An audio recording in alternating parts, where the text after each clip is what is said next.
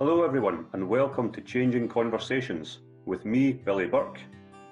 And me, Sarah Philp. We're really glad you've joined us on this podcast. This podcast is all about changing conversations. Conversation is one of the oldest ways to nurture the conditions for growth and improvement.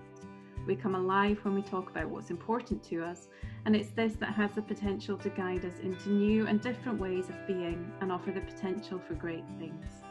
In this podcast, we want to explore the big questions and the small questions. It's a place for thinking and conversations that hold the potential for change. You will hear from us as well as some of our guests. We would love to hear from you and for you to get involved. You can also follow us on Twitter at Changing Conversations.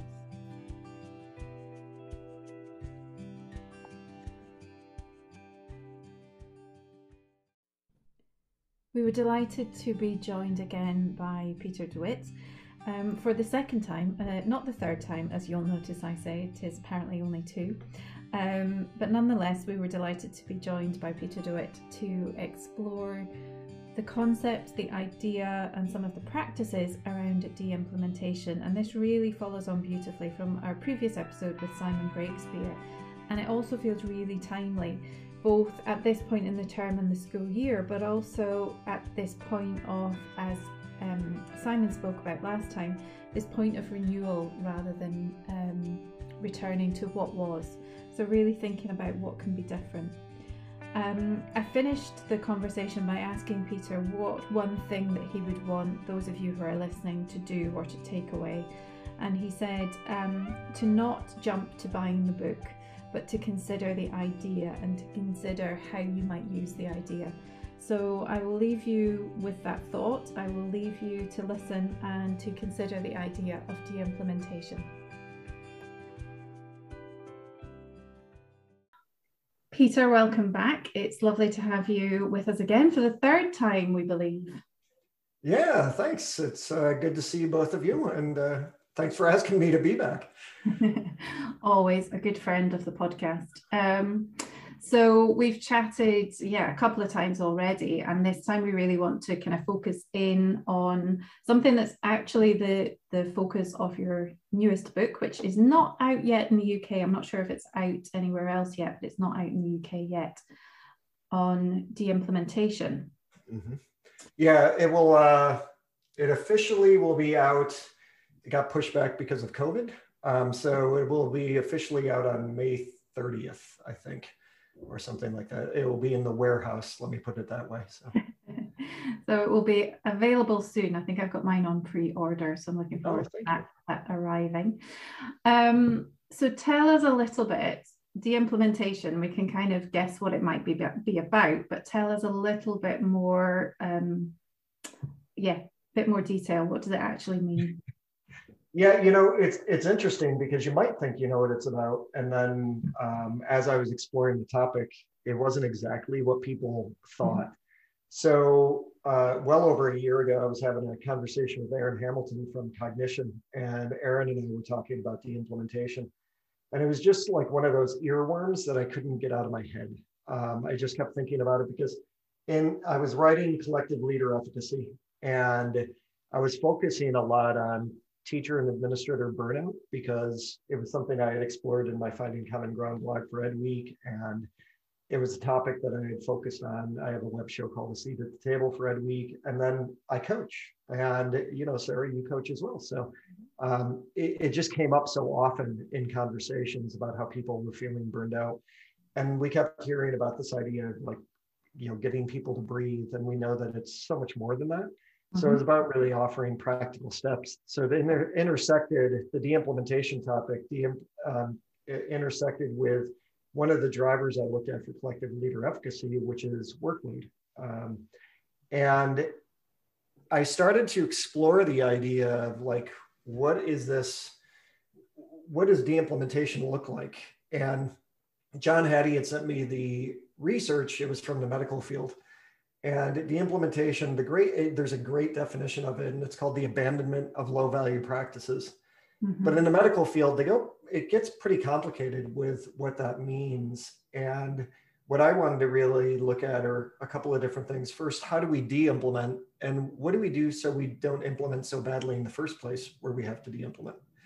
So as much as that word de-implementation makes people think it's about getting rid of stuff, it's not necessarily about getting rid of stuff. It's about looking at how we implement in the first place, and then understanding what's impactful and what we can either partially reduce or we can replace. And so that's what I broke it down to. And there's a formal de-implementation, then an informal de-implementation as well. But it really comes down to that idea of what are we going to do that's going to be more impactful? And do we have to do as much as we have been doing because we're just on this constant overload all the time? Yeah. And do you think this is the perfect moment in a way for de-implementation? Do you think we would have got here anyway? I don't know. I don't know if we would have gotten here anyway, because quite honestly, I'm not always known for my timing. So this was pretty good actually. But I think it's probably one of the reasons why it stuck in my head so much when I was first hearing and then reading about the topic, because it was all in the medical field. And I just kept thinking, we've got to do something in education. There was an article that came out in the United States last year from NASSP and LPI, Learning Policy Institute, that showed that 42% of principals in the United States have considered leaving their job. And that is actually eerily similar to what I hear when I'm doing leadership coaching. I've actually had people either say they're leaving the position or they've considered leaving the position. And then I started to look at, research from the UK, and it said 75% of teachers are showing anxiety and stress and starting burnout, and that number was increasing during COVID. Australia, same thing. 1 in 3 principals have experienced burnout, and they're also have been physically harmed by students. So there's all this stuff that was going on. And what also the research showed way back when I was writing about instructional leadership as well, is over the past 20 or so years, when there's been increased accountability, what that's shown is that the workload is actually increased for school leaders and teachers. And so for me, it was a way to actually say, de-implementation is not just a nice thing to have. It's actually a valuable conversation that we have to have. And it led into a deeper conversation about even like how we explore workshops and when we go to conferences. Because I've honestly had superintendents or head teachers or building leaders come to me to say that they feel this pressure to go back with something new because their district or their building or whatever paid for them to be at the conference. So they feel this pressure to go back with something new. So it's like this huge, to me, holistic issue that we have to look at. It's not just about teachers and leaders anymore. When we start to look at when people come to conferences or workshops, there's often this pressure that they, are looking for the next strategy to go back with. And so on my side of things, from a consultant standpoint, what I've started to do over the past couple of years is define success criteria with the audience every time I present a workshop or coach or even give a keynote. And I use Mentimeter to be able to do it, an online engagement tool. And then I ask them for their success criteria. Many times what I noticed, and it was during the research for the book, people would say that they were looking for strategies. I'm like, but what if you don't need a strategy? What if you're coming with the mindset of what are you doing already and how can I help inform your practice, as opposed to let me give you something new to bring back? So I think there's even that piece that we have to be able to, there's a responsibility on the part of all of us to actually not make people feel like this is the next best thing. And I understand the irony that I'm talking about de-implementation and saying we have to be careful not to make people feel like this is the next best thing either, because all in all, it's about how is this going to inform your practice? And is this something necessary for you personally or even professionally? And what sort of response do you get from people when you share de-implementation with them? Well, when I first started to share it, I guess when I was doing the research, I remember sharing it in a couple of workshops focusing on collective leader efficacy. And I made some, here in the United States, I made some assistant superintendents very nervous because they actually sent me private messages saying, you can't talk about that because what if teachers just stop doing stuff tomorrow? And I'm like, what kind of climate do you have in your school that there's just going to be this mass waking up tomorrow morning? We're going to stop it all. You know, it was really interesting to watch the reaction of people. And then what I also noticed is that when I started asking people what they would de-implement, and so in the medical field, there were actually 4 ways to look at de-implementation: a partial reduction, a complete reversal, a replacement with an existing action, or a replacement with a completely new action. And I just kept thinking, this is really complicated. And I had the space, because it actually even offered it in the research, to break it down to, I broke it down to a partial reduction and a replacement action. Because what I found when I was coding everything that I was getting is that if somebody stopped doing something, they replaced it with something else, right? So it was really a partial reduction or a replacement action. And when I asked the audiences, and I asked hundreds and hundreds of people in, you know, workshops and in keynotes, what they would de-implement, it was really interesting to find that most of the things that they said they would de-implement are the things that they thought were being done to them, not the things they had control over themselves. And that created a space to be able to talk about, but what about your own practices? Yeah, we can talk about, you know, those initiatives that are coming down that you don't agree with, or that might be something that get in the way of what you want to be able to do. But what about your own practices? And then I was running a workshop one time, and another consultant gave me a really great idea. She had them take out a paper plate, and she said, you know, Peter's been talking about all these things all day long, and you've been writing, you know, copious notes, and I want you to write down everything that you are going to take back to school. And people were filling up the paper plate. And then she said, I want you to cross off 3 things that you're not going to do. And they wouldn't do it. They wouldn't cross it off because they felt like, what if that's the thing that's going to change, you know, my practice for good? And even a couple of weeks ago, I was giving a keynote to superintendents in Washington State. And I talked about what would you cross off the list? And they wouldn't cross things off the list because they were worried that might be, it's FOMO, the fear of missing out. What if that's the thing that I should be doing? So it's just leading to a lot of interesting conversations. And in the book, because of that, probably one of the first times, I actually developed a real process. So you've got formal de-implementation or informal de-implementation. Informal is something you don't need a team for. You can do it on your own, like checking email less, or, you know, giving fewer assessments in your classroom. But a formal de-implementation would be something like going from traditional grading to standards-based grading. I use that as an example throughout the book. Tom Guskey even looked at it all to make sure that it seemed right, and even took them through a process where I created a de-implementation checklist and all these things, because it's really a process that you want to be thoughtful about.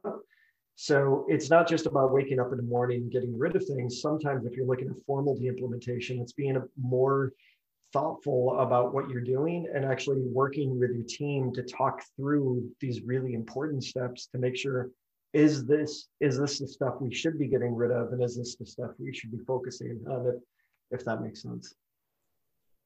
It does, Peter. It really follows on from the last conversation that we had in the podcast with Simon Breakspear. Mm-hmm. Right? We were talking about various things, but talking about how that it takes bold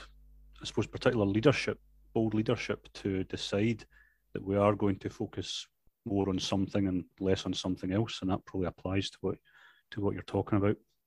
I'm interested in the formal and informal, because it strikes me as a head teacher that to make the formal changes, that then needs engagement with a group, within a system.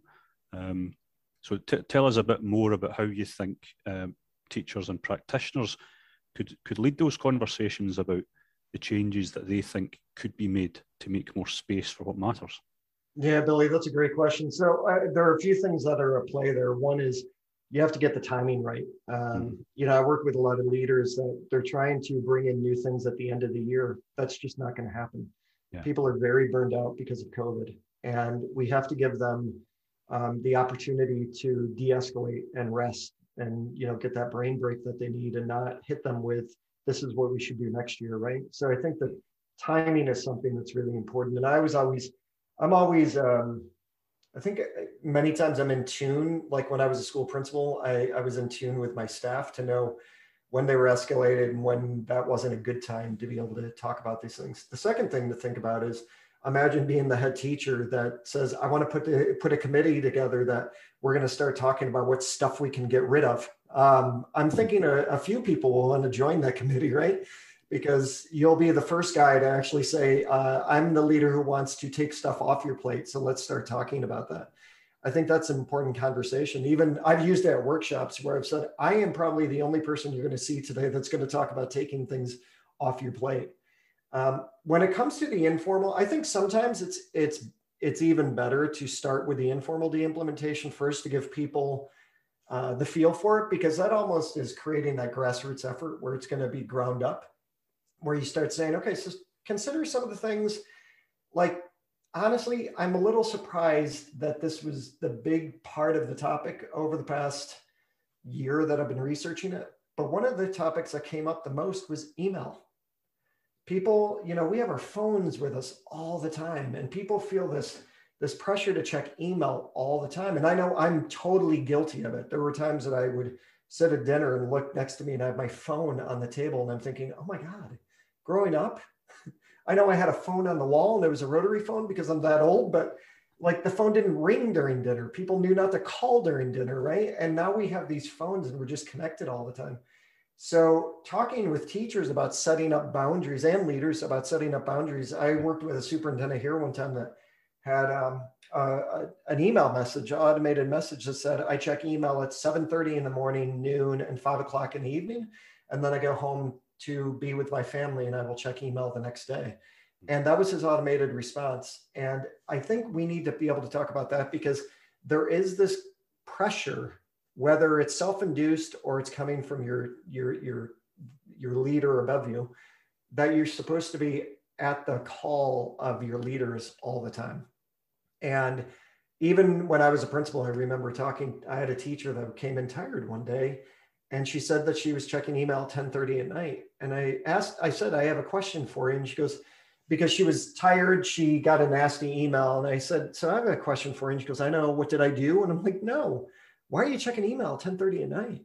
Like who? And she said, well, I thought you wanted me to keep in communication with parents. I'm like, not at 10:30. I go to bed at 9 o'clock. Like, don't check email at 10:30 at night, but there's a self-induced pressure, or there really is a pressure that you're supposed to be at the beck and call of your school. And that's just not okay. I mean, it doesn't mean we care less about the kids or our content or our profession.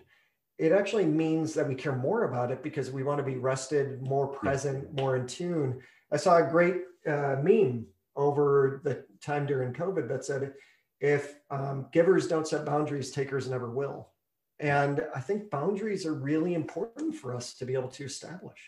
So that's what, that's where I think from your question, the informal is a great place to start because it gives people something to grab onto and start to get momentum and say, okay, because I'm practicing right now checking email less. I'm checking email fewer times during the day, which is not easy. But when you start to have those conversations, then you can lead into the formal stuff. And that's where even in the book, I have a pacing chart, which is something I've never done before, but it's about going slow and steady, right? And not always feeling like you've got to move on to the next thing. Yeah. Interesting regarding the boundaries and the digital communication for teachers, because even class teachers now, in the way that we've had to evolve our work over the last couple of years, we're more technologically advanced, and there may be more contactable directly for their young people, for their learners. And I think it's really important to set those expectations about availability and when we won't. And in terms of managers and leaders in email, I always sort of encourage, if it's really important, give me a call, come and see me, because if you posted a letter, you wouldn't expect the person would receive it exactly 10 minutes later and then write back to you 15 minutes later. Yeah. So email can be, I think Sarah was mentioning, she hears a lot of that in her coaching, that it can be a pressure and a burden. And I think you're absolutely right that a good place for us to start as individuals is think about these practices that we can control to reduce the pressure on ourselves. Yeah, I mean, Sarah, you know, and Sarah knows this very well because we both have a love for mindfulness and meditation. And I sometimes find that my mind is very busy and it's always on. So meditation over the past years that I've been using it has been a way to sort of stop that constant feedback loop. Email and texting and having your computer. I mean, you know, for all of us working at home during COVID, the very first thing we would do is get up and, you know, come into the office. I live in upstate New York where the weather is typically cold. Not rubbing it in that it's hot and humid today, but it's, you know, during the winter, it can be very cold. So there is no going to my back porch to hang out and have a cup of coffee. It was really get my coffee, come in, go to my computer at 5:30 a.m., 6 o'clock in the morning, and you realize you're working a whole lot more. So that's always, it's about reestablishing how you actually operate within your own house. Because we're so used to just opening up the computer and going into work because we feel that draw, that pull to be able to do it. And it's about trying to quiet that down because you do need that quiet space to be able to re-energize. Yeah, and I do hear that a lot. I hear a lot of people saying that the amount of emails has increased significantly during the time of COVID, and that there is this feeling of pressure, whether it's self-imposed or coming from out with, or a combination of both, that we should be replying and responding and keeping on top of everything. And actually, it's with the rate that they have increased, it's not possible. No, and it's also what happens with that, Sarah, is it becomes an expectation. So if I answer you within 10 minutes every time you email me, and then I decide to stop doing that, there's an expectation on the other side that the person's like, well, she usually answers me within 10 minutes. I wonder why it took so long. Yeah. And that's just, you know, I'm a huge fan of Adam Grant's work. He wrote a book called Think Again and many other books, but I follow him on Instagram, and he had posted a saying the other day about, you know, stop apologizing when you answer an email. And I'm sure you saw that one. You know, it was like, stop saying I'm sorry for how long it took me to answer your email when it may have been less than 24 hours, right? You're already apologizing about being late. Just stop doing that. And I have to admit, I don't usually make comments on Instagram posts of people that I really don't know personally, but I was like, oh my God, I'm totally guilty of that. Like he's talking to me. I know. I think we all thought he was talking to us when when he wrote that. I also recently read Stolen Focus by Johann Hari, which again picks up on a lot of this about how technology and other things, like we beat ourselves up for being not productive enough, not fast enough, not on top of everything enough. And actually what he's saying is it's a much wider issue than that. It goes well beyond you and your own productivity and how you respond to things. But he goes into quite a lot of detail on quite a lot of things, but one thing he goes into is around like social media and scrolling. And I don't know if you remember, but it used to be at a point where you were at the bottom and there was just a few seconds delay while the next bit loaded. And what they discovered that people, that like millisecond was enough for people to move on. So now, and I hadn't noticed that this had happened, actually that second has gone now. You can you can literally scroll forever. And so it's how they're using human psychology to keep us on devices. And I like the title Stolen Focus because it's very powerful in that sense. Like, it's not me that's purely at fault here, but actually the world around us is now being designed using human psychology to actually keep us on devices, to keep us responding to things quicker and increasing the pace. Yeah, if you think about it, I mean, even I started teaching in 1995, and, you know, back then I remember getting the first computers in a classroom, and that was just amazing. But I remember, you know, when YouTube started, you have 45-minute to an hour presentation on YouTube. And then all of a sudden TED Talk comes in where it's 18 minutes or less. And you're like, that's mind blowing. How can you actually do something in 18 minutes or less? And then Instagram comes along and it's, you know, 3-minute videos. And then TikTok comes along and it's 30-second videos. It's just, we're on this constant overload. And as I get older, And I just, and you realize that life is short, and I don't want to spend my whole life on my computer or my phone. There are more important things to do, like being present with family, because I've learned all too well over the past few months that with the passing of a couple of my family members, that those are things that you don't get back. So in many ways, I'm thankful because over the past few years, I've been able to be with family and been able to really make a commitment to being with them every week and all that stuff. But I think people need to understand that an extra few hours of work every day, and my kids will always be there, my spouse or partner will always be there. I'm sorry to say that's not always true, because that goes by fast. And I think de-implementation for me, during the writing of this book and then the editing of the book, with everything happening, it really made me rethink that this is not just about your professional life.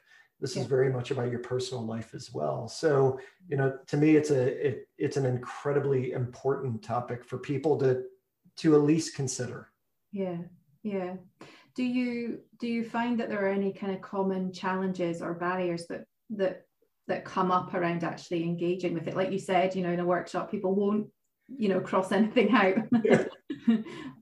They get mad at me. Like they really just get really angry. Actually, it's kind of surprising to see.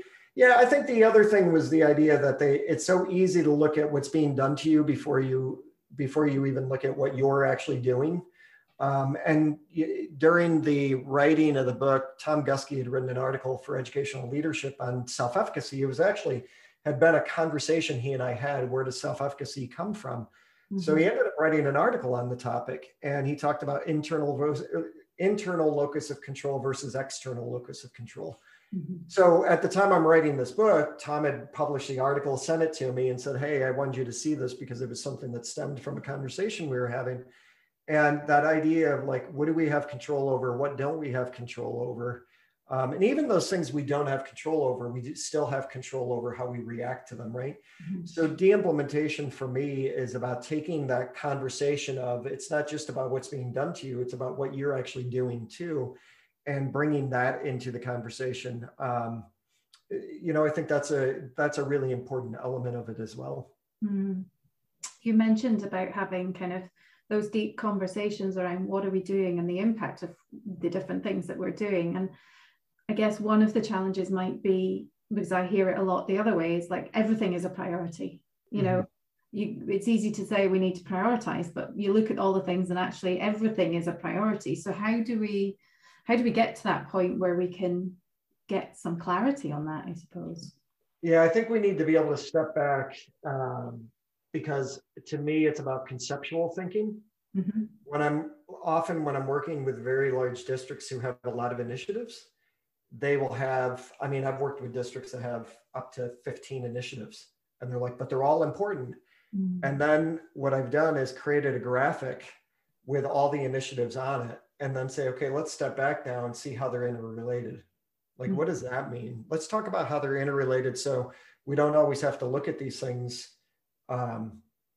so separately, because I think a lot of what we do is interconnected. So conceptual thinking to me is really important, but it's also about the fact that we need to have an honest conversation that not everything is a priority.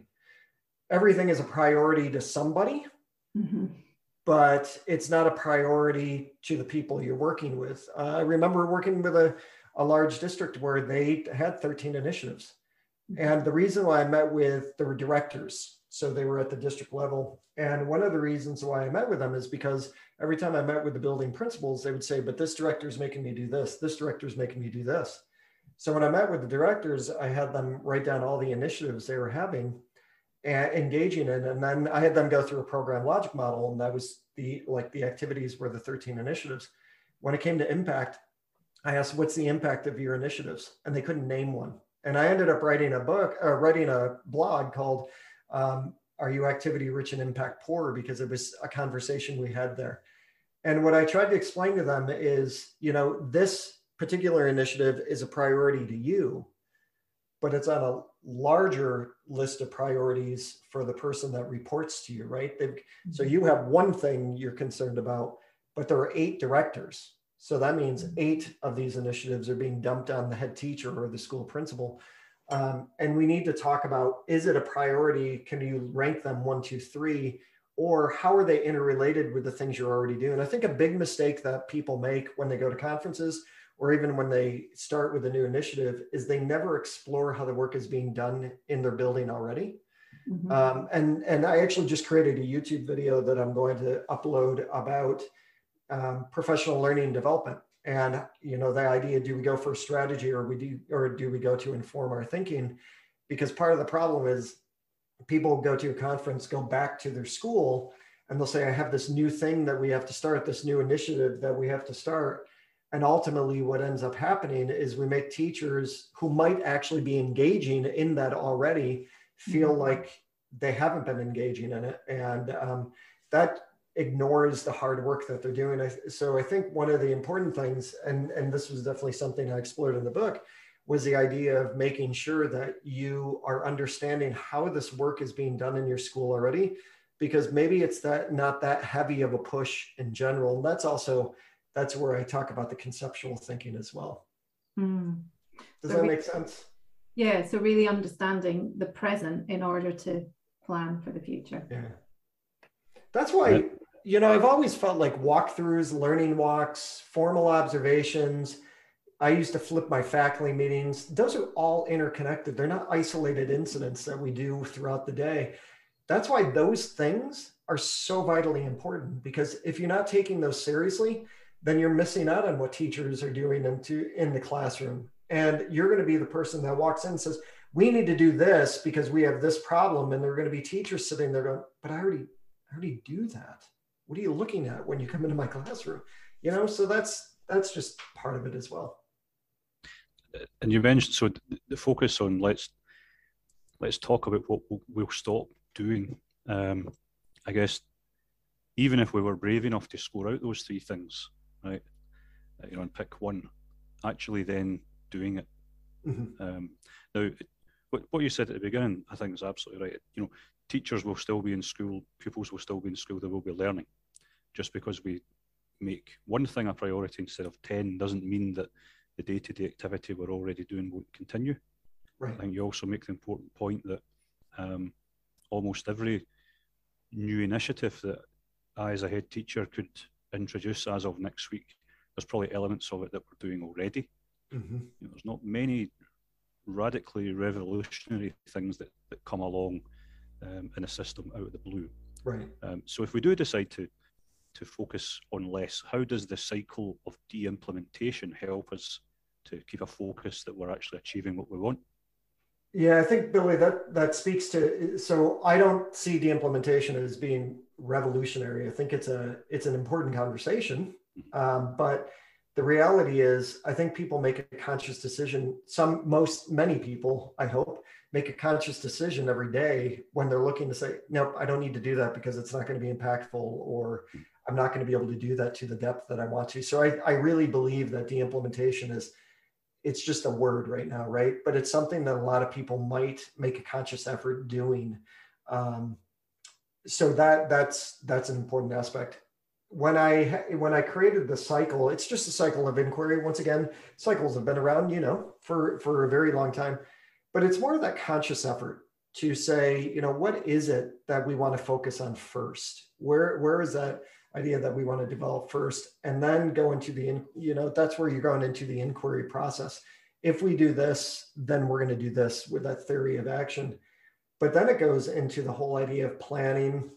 What does de-implementation look like? I offer a program logic model, pacing chart, de-implementation checklist. And then it's the actual de-implementation of that, that particular initiative or that particular action that we don't need to engage in anymore. There's even criteria behind de-implementation. I probably should have said that earlier, but there are 4 criteria behind de-implementation. And, that comes from the field of school psychology. There's a great Canadian journal that focused on that last year. And the whole idea behind criteria of de-implementation is the fact that it's just, most of it's that we don't need to do it anymore, or maybe we don't need to do it as much, or maybe we found something else that's actually going to be more impactful, or one of the ones that they put is maybe it's harmful to students and we just shouldn't be doing it anymore. And when I look at that kind of thing, I look at, there's in the United States, there's a huge push during major high stakes testing to get rid of recess from elementary schools. So, kids could have more academic time. It's like, that's harmful. That's honestly harmful to children. You need to replace that extra academic time with recess and give them a brain break. But one of the biggies that I focused on in the book was the idea of zero tolerance policies. Zero tolerance policies can be incredibly harmful, and we know they can be actually discriminatory. And it was about replacing them with more restorative justice kind of programs. So, that's how the cycle. It kind of depends what you start with, and then you have to plan it out. And this is for formal de-implementation only, not for the informal. But it's about planning it out, creating that kind of theory of action, planning it out, and then going into the steps of de-implementing. How are we going to start making the steps away from that? Whether, to do something that's going to be more impactful. I guess even with the informal approaches, you can almost put a date in the diary to hold yourself to account. Say, right, okay, did I step away from the emails on a Sunday evening? Yeah, I have. I actually, in coaching, I've had people do that. In my coaching sessions, I've actually had them add to the calendar, get away from your desk and go into classrooms. Because I had to do that. Email, you get sucked into the emails, you get sucked into being next to the phone, or there's something that's really going to be important that's going to come onto my computer very soon. And giving yourself permission to have that calendar time speak up and say, get away from your desk and go into classrooms is I think it's a necessary step that some people need to be able to take so they can commit to it. Well, I think the idea of de-implementation, not as just randomly giving up lists of things to do in your to-do list, but being really mindful and thoughtful about what informal and formal things could we do. I think it lands at a good time. As you mentioned, teachers, school leaders will be at that phase of coming to the end of a session and thinking about next session. It's certainly something I'm really conscious of, Peter, is can we do less to do more? And I guess you've set that challenge of, will I have a conversation about what things we can consciously focus less on? And, I'll take you up on that. Yeah, I mean, I know of districts now that are doing the work, and because I'm working with them, and they're honestly putting all the initiatives up on a board, and they're having people talk. They're having deep conversations about which ones are worth our time and which ones are the ones we should suspend, or what are the ones that we need to focus on. It starts with that conversation first. And as a leader, you might be very surprised if you have a culture that people can be open and honest. You might be very surprised at what people come up with. That ties in with my next question. I was going to ask you of the work you've seen and the conversations you've been a part of. What surprised you the most, or what's been most unexpected in terms of either people's responses or outcomes? That people are actually doing it. I know that sounds shocking, but when I first started to talk about the implementation, write about it, and do a couple of webinars and stuff, they were really popular, which was very exciting to see. But I sometimes worry that people like the idea of de-implementation more than they like the actual process of doing de-implementation, because it's easy to say, I want to get rid of stuff. It's a lot harder to decide which stuff it is that you want to get rid of. That takes time and effort. And so it's nice to see now that, because some people had advanced copies of the book and that kind of stuff, it's nice to see that people are engaging in the process, and I'm excited to see what is actually next. And I'm very excited to just have the book come out, because I think that's going to open up more of an understanding of where people are going with the work as well. Mm-hmm. So yeah, that would be the biggest thing, Sarah, that they go beyond talking into doing. Yeah. And as the book comes out and more people kind of engage with it, what are you most curious about to see what happens? What they do with it. I'm actually considering, for the first time ever, of doing because I'm working with people in Australia, the UK, Canada, United States. And I'm interested in actually putting together a book of case studies.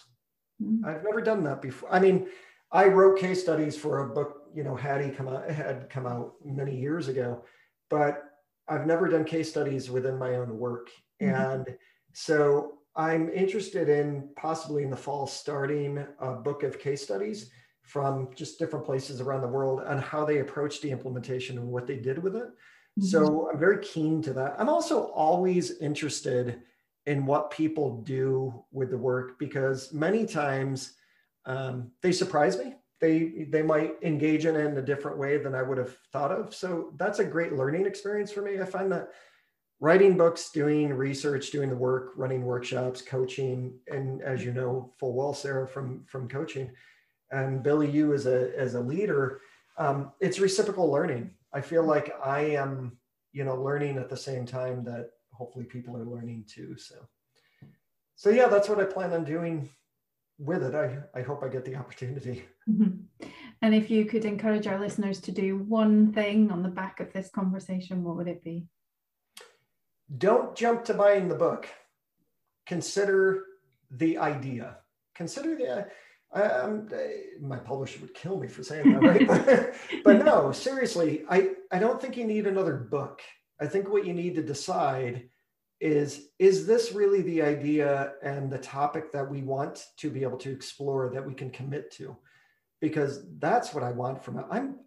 I'm honestly really worried about the workload of teachers and leaders. I really am. I'm just, you can't coach and spend so much time with leaders and teachers. And I was in the role. I was a principal for 8 years, a teacher for 11. And I still have so many friends and former colleagues when I was a principal. You can't hear them during sessions and not want to do something about it. Andreas Schleicher actually wrote the foreword to the book, because my thought was, OECD talks a lot about testing, PISA, and that's what Andreas actually runs. So I contacted him because he's written a couple of guest blogs for me. And I just said, I've got a book on de-implementation. I wondered if you would be interested in writing the foreword. And he did. And he said, I'd like to hand this around to a few people within OECD and PISA. Do you mind? And I was like, no, because I think that it's that important that we need to engage in this kind of discussion. So I want people to engage in this discussion to see if this is the area where they want to commit their time. That, to me, the conversation is what's important. If they decide that is the very thing that they want to focus on, then yeah, find the book and go through the process and all that stuff. But I think that's the perfect way to end our conversation, inviting people to consider the idea before rushing out to buy the book, which is something I'm guilty of, rushing out to buy books. But I do also consider the ideas as well. But I do buy a lot of books. But yes, I'm sure our listeners will absolutely consider the idea, and I'm sure many of them will also then go on to buy the book and to explore what de-implementation can mean for them. And I guess we all three of us here, invite people to share on Twitter and all the usual means, like what they think of this conversation, what they think of the concept, and what they do with it. But thank you as ever, Peter, for your time and your generosity with your insight and with your wisdom, and for encouraging people to think deeply about this idea. Well, thank you so much for having me. It's always good to see the two of you.